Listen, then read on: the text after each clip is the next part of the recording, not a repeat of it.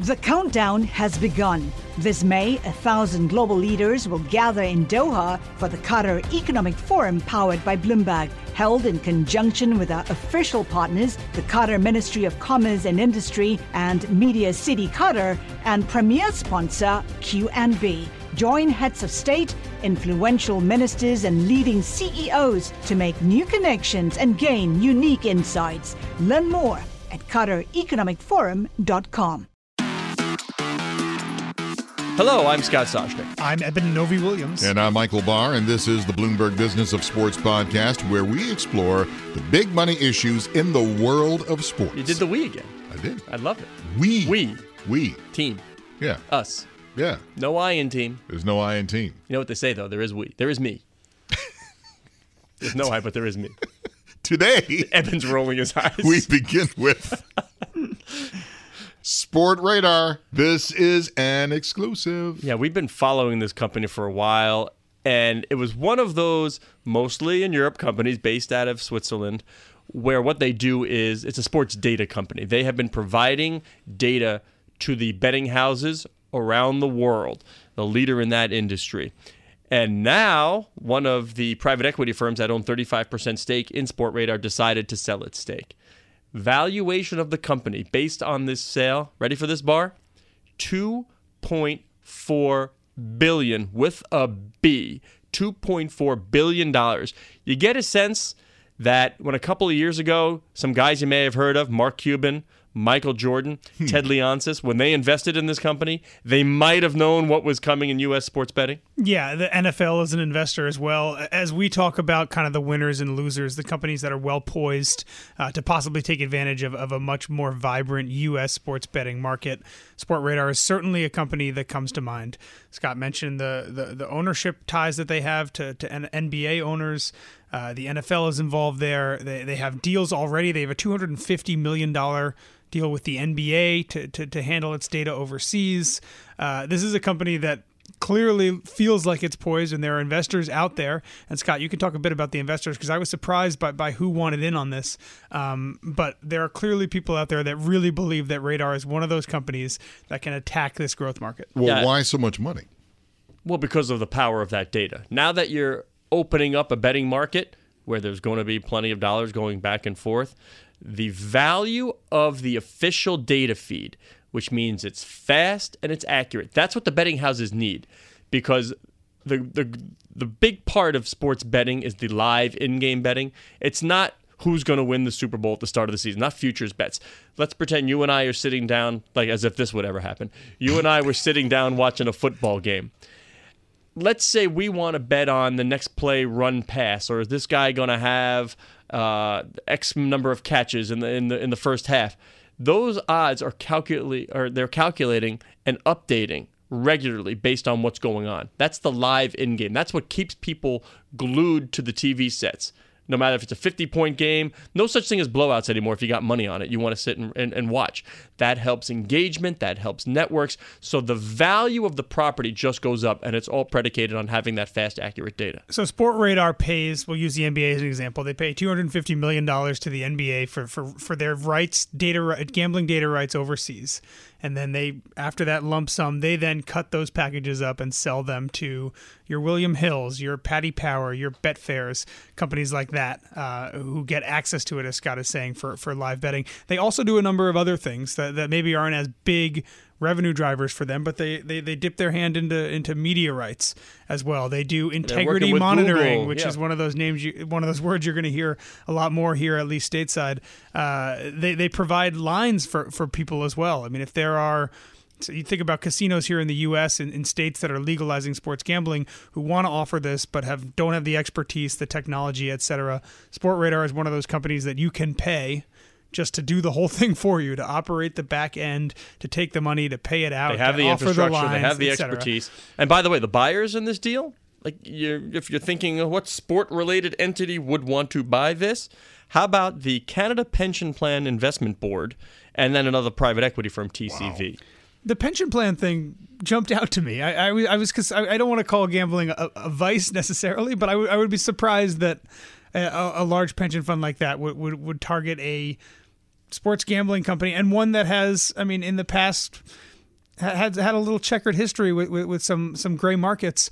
I'm surprised that they would jump at this opportunity. But if there's money to be had, when you see the growth, the growth curve of sales and the EBITDA of this business, and you can do that on EQT's website, you're going up and to the right, which is what you want. And I counted with the Ontario Teachers Pension Plan. They invest in a lot of sports-related entities as well, including Maple Leaf Sports and Entertainment. The next one I love. It's been a long time since we've seen one of these matches, PGA golf Speaking matches. of sports betting. Yes. Yeah. We've got Phil Mickelson against Tiger Woods. They're trying to arrange this $10 million. That's low. They could do more. No. Yeah, they could demand more. What would you watch? Ready? I'm going to make up a name here.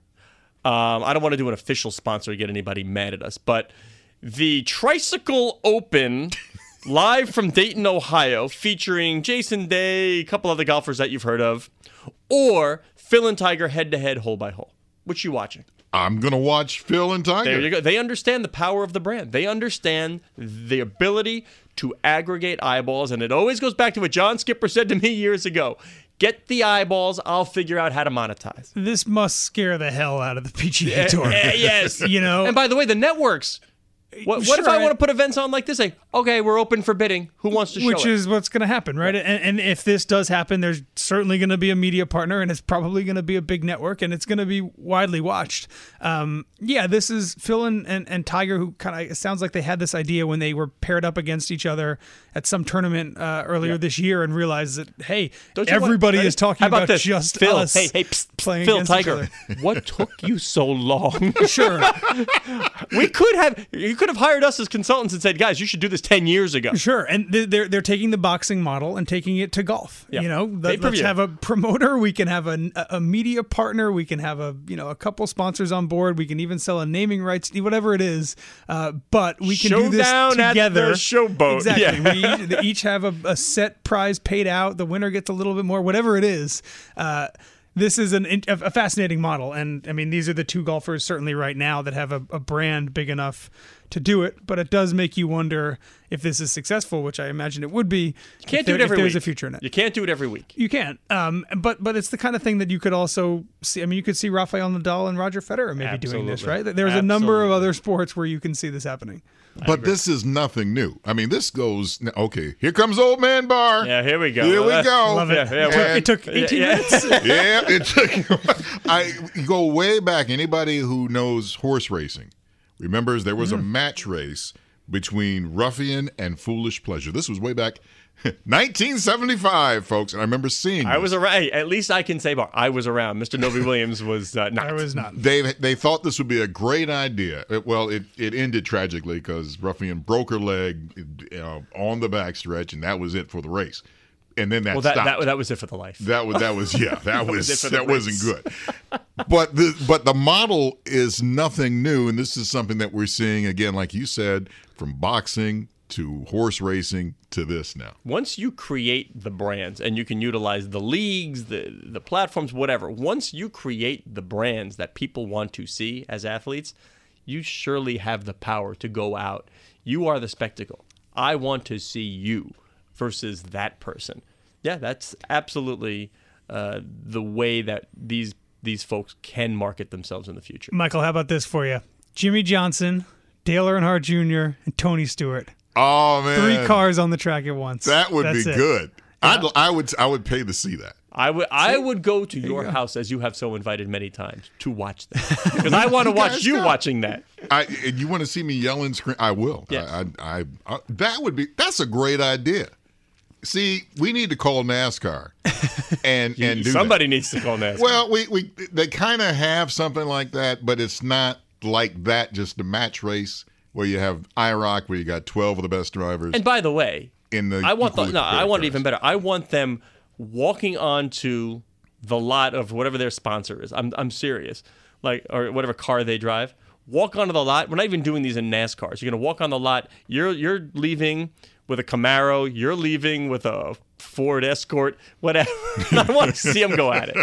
That really is a great idea. I would. That has never been. I want to see that. There we go. It'd be like drag racing taking the NASCAR. I don't know the details of what I assume the PGA Tour has no say in this, but if you're the PGA Tour, how do you react to this if it happens and it's successful? People are talking about golf. There's only, again, you can't do it that often, and a certain number of guys. It's not like people don't need the tour after this. People are eyes on golf, talking about golf. That's a positive thing because I think golf is going to be fundamentally changed once they embrace the in-game betting. Which they're starting to, as we've reported. It is tailor-made, no pun intended, to be on the course with the algorithm spinning, saying who's going to win this hole, who now is going to finish in the top 10. That can keep a younger generation engaged. Speaking of younger, would you watch something like a McIlroy against Spieth? I wouldn't. I wouldn't, but I imagine there are golf fans out there who certainly would, yeah. But again, don't oversaturate. Okay. You cannot do this you can't every get, week. Jordan Kuchar versus Brooke Koepka or whatever. That's not going to work. Why not? Collaborate for a greener future at the Bloomberg Green Festival, a groundbreaking celebration of the thinkers, doers, and innovators leading the way. From design and culture to technology, science, and entertainment. Hear from inspirational speakers and immerse yourself in climate solutions. July 10th through 13th in Seattle. Title sponsor, Amazon. Official airline, Alaska Airlines. Get 20% off using promo code radio20 at BloombergLive.com/Green Festival. Wimbledon, folks. Speaking of watching decisions. Yes, they're not moving the men's final, even though it is up against soccer's World Cup final.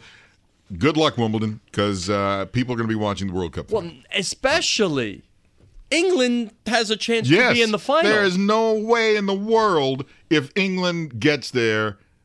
They don't have a chance. What? I guess you could probably fill. People will go. I guess you could fill. But the attention usually afforded to the Open Championship. Oh man, here comes T.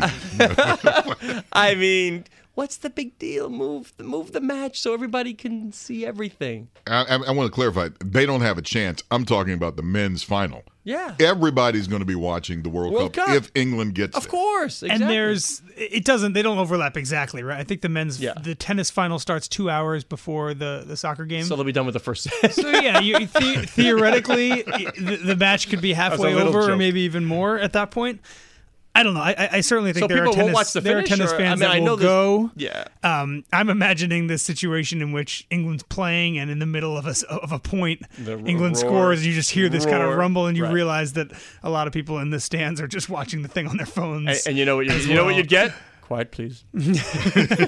Speaking of, you know what? I thought England that the soccer fans are going to be just smart and all well behaved. And what do? After they beat Sweden? They go raid an IKEA. I mean, come on. What's up with that? Isn't that a Swiss company? That's what I'm saying. Yeah, it's like Swedish. It's Swedish? Yeah. Okay. Swedish meatballs. Come on, you've eaten those. Oh, that's what I've eaten. I have eaten meatballs. Yes, my bad. Yes, I have eaten them both. But you know what? I'm not going to get in trouble. They don't want me reviewing the cafeteria at the IKEA off the New Jersey Turnpike. That's all I'm saying. And he reviewed it with his tone. Oh, man. I said nothing, but I said everything. I think you just said a lot right there, man. Although my son's desk is performing wonderfully. So there we go. That's a good thing. Well, Wimbledon is easy for them to move the final. I mean, come on. They got to know it's not going to happen, especially if England gets it. It's no way. It's just a conflict that doesn't need to be. You want this. If you're the men's final or any final, men's or ladies final at Wimbledon, that should dominate the day's sports consciousness. That's what you want. But up against the World Cup final with the chance of England being a participant, you're relegated to also ran. I mean, you're not going to get column inches. You're not going to get what you should. So you want it moved earlier? You want to move I don't care. 4 or 5 hours later? You want it on Saturday? Well, I mean, what are the options here? I mean, move a day. You can't put it on Monday, right? So you either do it after the women's final on Saturday, Why couldn't you do which Monday? is U.S. Open did Monday. You're going to get more viewership in the 2 hour window before the World Cup final starts than you are on a Monday. I don't know. I agree with you that this is not a great situation for Wimbledon and ESPN Nobody and thought of this? all the Nobody thought other of this media ahead of rights time? partners. If only we knew when the World Cup was played and they didn't just jump up and schedule it all of a sudden. Gee. That's all. If only we knew. This is the Bloomberg Business of Sports podcast. I'm Michael Barr, along with Scott Soshnick and Eben Novi-Williams. We are here each and every Monday and Friday exploring the world of money and sports. Join us again at the end of the week when we speak with the biggest and brightest in the sports business industry. You're listening to Bloomberg Business of Sports from Bloomberg Radio around the world and online as an Apple podcast on iTunes.